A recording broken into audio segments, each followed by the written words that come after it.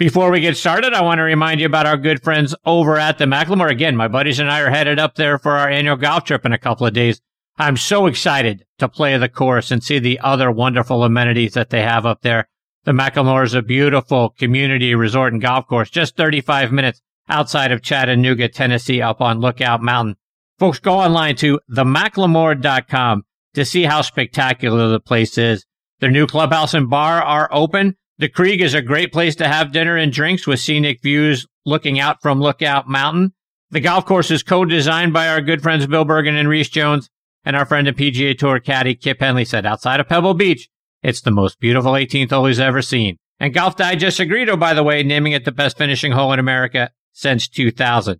See why they're all saying that by checking out the course and the resort online at themacklemore.com. And folks, this segment of the show is brought to you by TaylorMade and their TP5 and TP5X golf balls. High draw? Check. Low fade? Check. Bump and run? Out of the sand or flop shot? Guess what? Check, check, and check. No matter what shot you need to pull off, there's one ball that's better than them all, and that is the TP5 and TP5X from TaylorMade. With a newly redesigned dimple pattern that decreases drag and increases lift, it's the number one ball in golf no matter the shot. So whether you need to hit it high over the trees, under, or even through them, hit TP5 or TP5X, the one ball designed to handle it all. Check them out online by going to TaylorMadeGolf.com for more information. All right, now next on the tee with me is 1989 Open champion Mark Calcavecchia. Let me remind you about Mark's background. He's from Laurel, Nebraska. His family moved down to West Palm Beach, Florida when he was 13. He won the Florida High School Golf Championship in 1977, played his college golf at the University of Florida from 1978 to 1980. He was named All-SEC in 1979. That season, Mark won the Furman Invitational. He turned pro in 1981, got his first win on tour at the 1986 Southwest Golf Classic. Mark has one of the lowest scoring rounds to par in PGA Tour history. He finished 28 under, a 4-round total of 256 at the 2001 Waste Management Open, which featured a second round 60. At the 2009 Canadian Open, he set a record by making 9 consecutive birdies during his second round. In all, Mark won 13 times out on tour, including the 1989 Open Championship at Royal Troon in a playoff over Greg Norman and Wayne Grady. He's won 4 times out on the Champions Tour. Over the course of his career, he has 193 top 10 finishes, 351 top 25s. He's a great follow on Twitter, oh, by the way, at Mark Calc. And I'm thrilled to have him back with me tonight here on Next on the Tee. Hey, Mark, thanks for coming back on the show. Hey, Chris, thanks for having me, and thanks for the rundown there. I didn't know I had that many good accomplishments. You certainly did, my friend. Mark, I know it's been a kind of a challenging last 12 months health-wise for you. Update us. How you doing? Yeah, it has been kind of rugged. Really starting in September when I got sick with COVID, and it was bad. I had a pretty bad case of it, and then I got over that. I was pretty weak, had some back spasms, blah blah blah. Decided to finally had enough of my backache, and decided to have my L4, L5 fused in early January, and that's been a lot harder than I thought it would be to get over that as well. So, but I'm on the mend. I'm feeling much better, and actually, I think I can see the light at the end of the tunnel, and hopefully get back to playing some golf by August. So do you think we're going to see you out on the Champions Tour perhaps late this year? I sure hope so. I tell you what, I'm tired of watching golf on TV. I'm tired of watching TV, period, actually. I ran out of Netflix shows, and, when you can't do much, I take the dogs for a lot of walks and just hang out. And my physical therapist is doing a great job with me. So my belly's actually getting stronger. It doesn't look much smaller, but my abs are getting stronger and my core. So we're trying to do everything we can to strengthen the back and get back to making some swings. Mark, I want to get your thoughts on a couple of things that are topical out on the PGA Tour, starting with Phil's big win at the PGA Championship. What did you think about what you saw from him? Oh, I thought that was fantastic. everybody kind of, Phil's Phil. That's just the easiest way to put it. And to show you how cool it was, I mean, guys that you would normally think wouldn't hang around to congratulate him or even tweet something or do whatever, all just really gave him, 100% credit, because it was such a cool win. Look, he's 50. Well, he's going to be 51 next month or in a few weeks.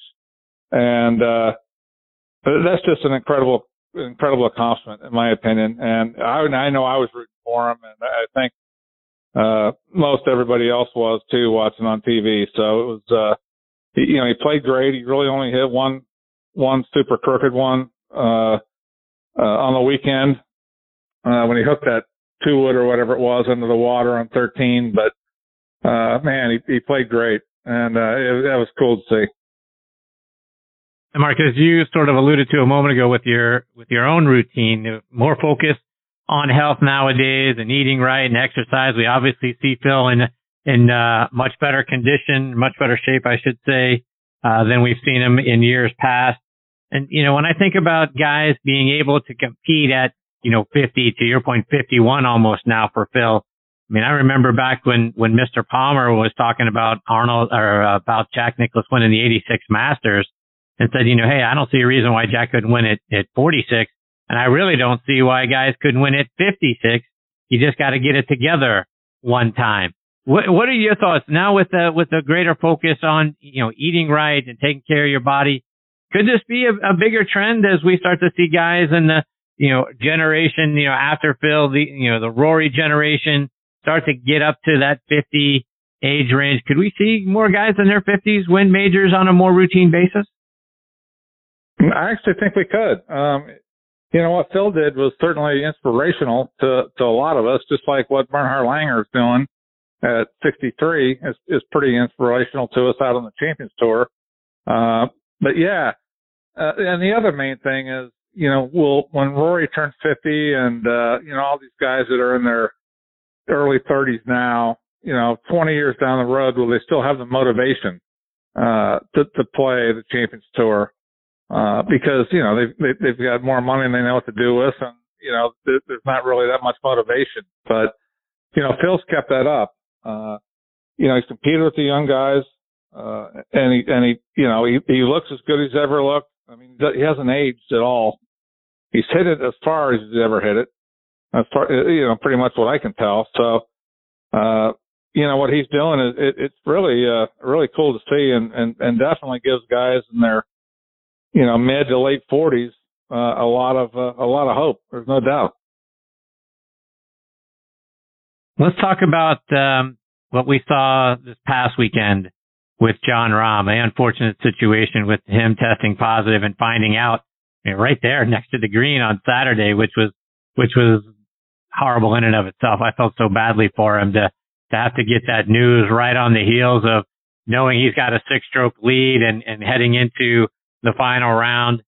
Not getting vaccinated, having that situation cost him nearly $1.7 million if you just want to talk from a dollar's perspective, and then obviously being able to win back-to-back Memorial. So your thoughts on what's happened with Jon Rahm? Yeah, I thought it was a shame. I mean, I'm sure everybody felt sorry for him, and me included. The tournament was over. He was going to win. He was playing so good. So not only from a monetary standpoint, but, losing all that money that he had WD from, there's a couple different thoughts.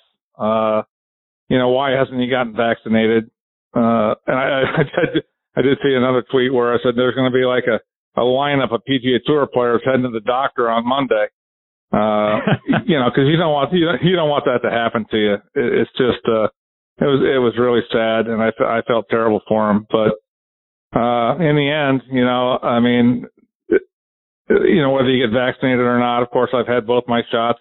I'd take another one tomorrow if there was a third vaccination. It's just, I think it's stupid not to, in my opinion.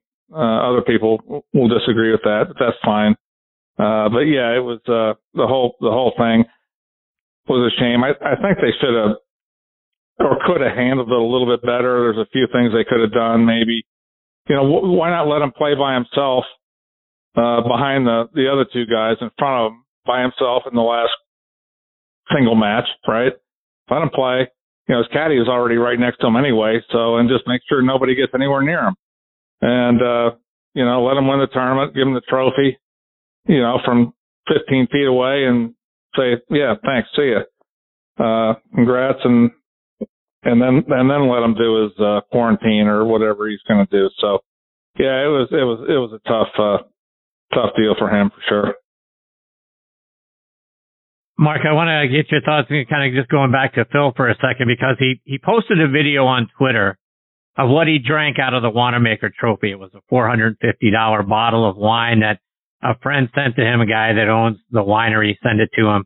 And Phil talked about what it was. And then I'm sure 15 minutes later, everyone went and bought up the last 15 cases of what that wine was. So good for Phil for, doing his friend a solid. But that made me think about you and the claret jug.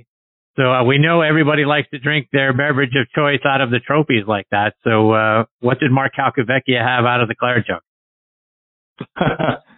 We were drinking some Dom Perignon out of it, by the way, and not just the night we won, but the night I had to bring it back at St. Andrews the next year. And I got a little bit of grief for that because the invitation said 7:30 for 8. And I had no idea what that meant. So I just figured that means I'll show up at about 5 to 8. And of course I got a lot of grief for that. And the claret jug still has some champagne dripping out of it. I didn't rinse it out quite good enough, but yeah, we had a few tasty beverages out of that thing. But yeah, that wine Phil was drinking, I've never even heard of, but I'm sure it's good. It's $450 a bottle, or at least it better be. Right? Exactly. Yeah.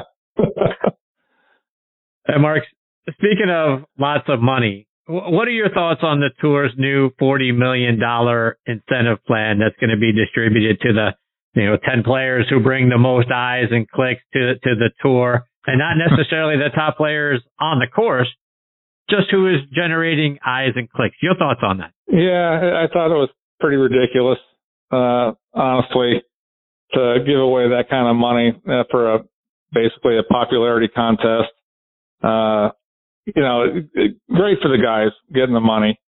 I can't fault anybody for whatever they do to make a bunch of money, but it seems like there's several places that money, if you want to drop $40 million, you could give a lot to the Korn Ferry Tour, a lot to the LPGA Tour, and even throw in some extra to the Champions Tour. I mean, most of our purses are like 1.6 to 1.8 million, which is great. I'm not complaining about that, but it's always fun to play for more money. And yeah, but times are changing. I'll be 61 on Saturday, and my time's come and gone, and I'm sure when you look where Jack Nicklaus is on the career money list, people make more in 2 weeks now than he made in his whole career. So it's pretty scary when you look at it that way.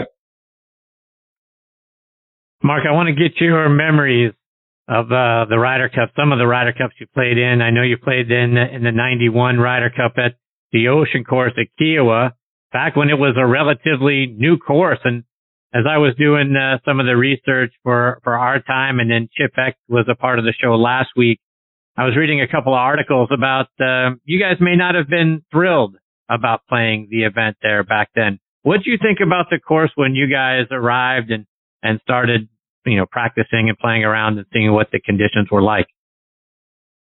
I couldn't believe my eyeballs, quite honestly. I wanted to play a practice round there probably 6 weeks before the Ryder Cup, or just to check it out. And every road was a dirt road. There was just nothing but piles of sand everywhere. There was basically no clubhouse. They just started building it. And I thought to myself, how in the world are we going to have a Ryder Cup here with, 50,000 fans out here walking around this place? It blew my mind. I wasn't even sure where I was going. It was just like I said, a dirt road, a sand road through a bunch of mounds. And then I played the course, and it was pretty rugged. It was definitely not as refined as it is now. Meaning, I think it was even harder back then because, if you missed a green in a certain area, like behind 16 green on Sunday, I hit a beautiful little 6-iron in there, and it went just over the green. I was only 20 feet from the hole, but I was in a fan footprint. And, now when I watched the PGA a few weeks ago, there's nothing but grass back there now. So, it's a beautiful place. And I really did kind of enjoy the course. It was a good course for me because it's difficult around the greens. And that's why I think it was a good course for Phil. First of all, there's no trees he could hit, which is a bonus for him. and the fairways are pretty wide there, which is another bonus for him. And it's super difficult around the greens, which is another advantage for Phil. And I think that's kind of why I liked it as well, because it's, if you miss a green, short side yourself, you've got a big hump to chip over or bump it into or whatever you want to do. But I thought it was a great PGA, and I thought they set up the course perfectly. Chip Beck talked about the bug issue that you guys dealt with there, and in a very positive way that, Chip does. But talk about what the bug situation was like. Oh, my God. It was, we were on the range one morning getting ready for a practice round. And, Chip's the most positive guy of all time. And he says, well, let me go back to maybe a few years before that. At Hilton Head, before they built a new teeway back there's a tree right in the middle of the fairway at the corner of the dog leg. And Chip piped one right down the middle, and he was dead stymied right behind that tree. And he goes, you know what, Cal? That's a well-placed tree.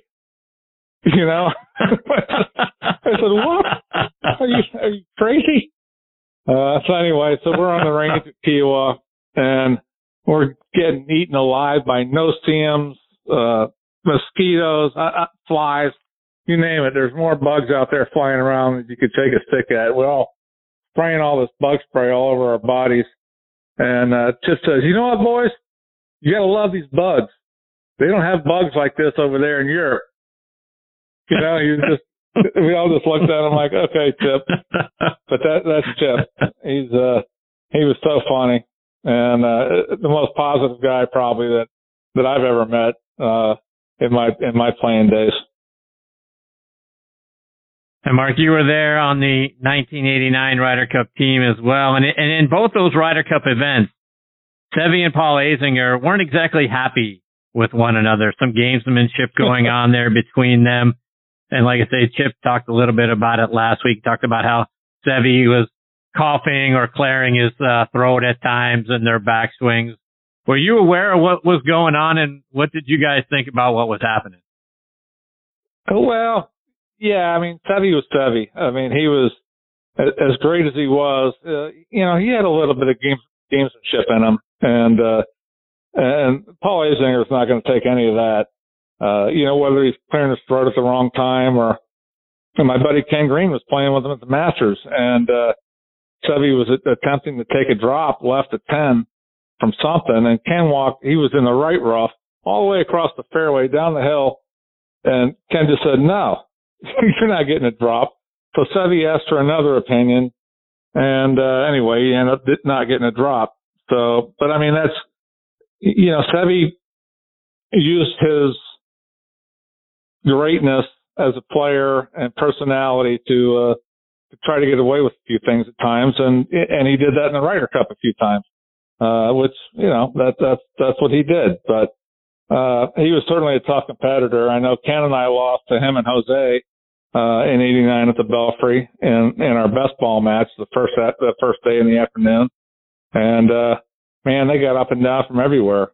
When you think you're about to win a hole, no, he's going to get it up and down or make a putt to tie you, and that's just the way he was. He was definitely a great competitor.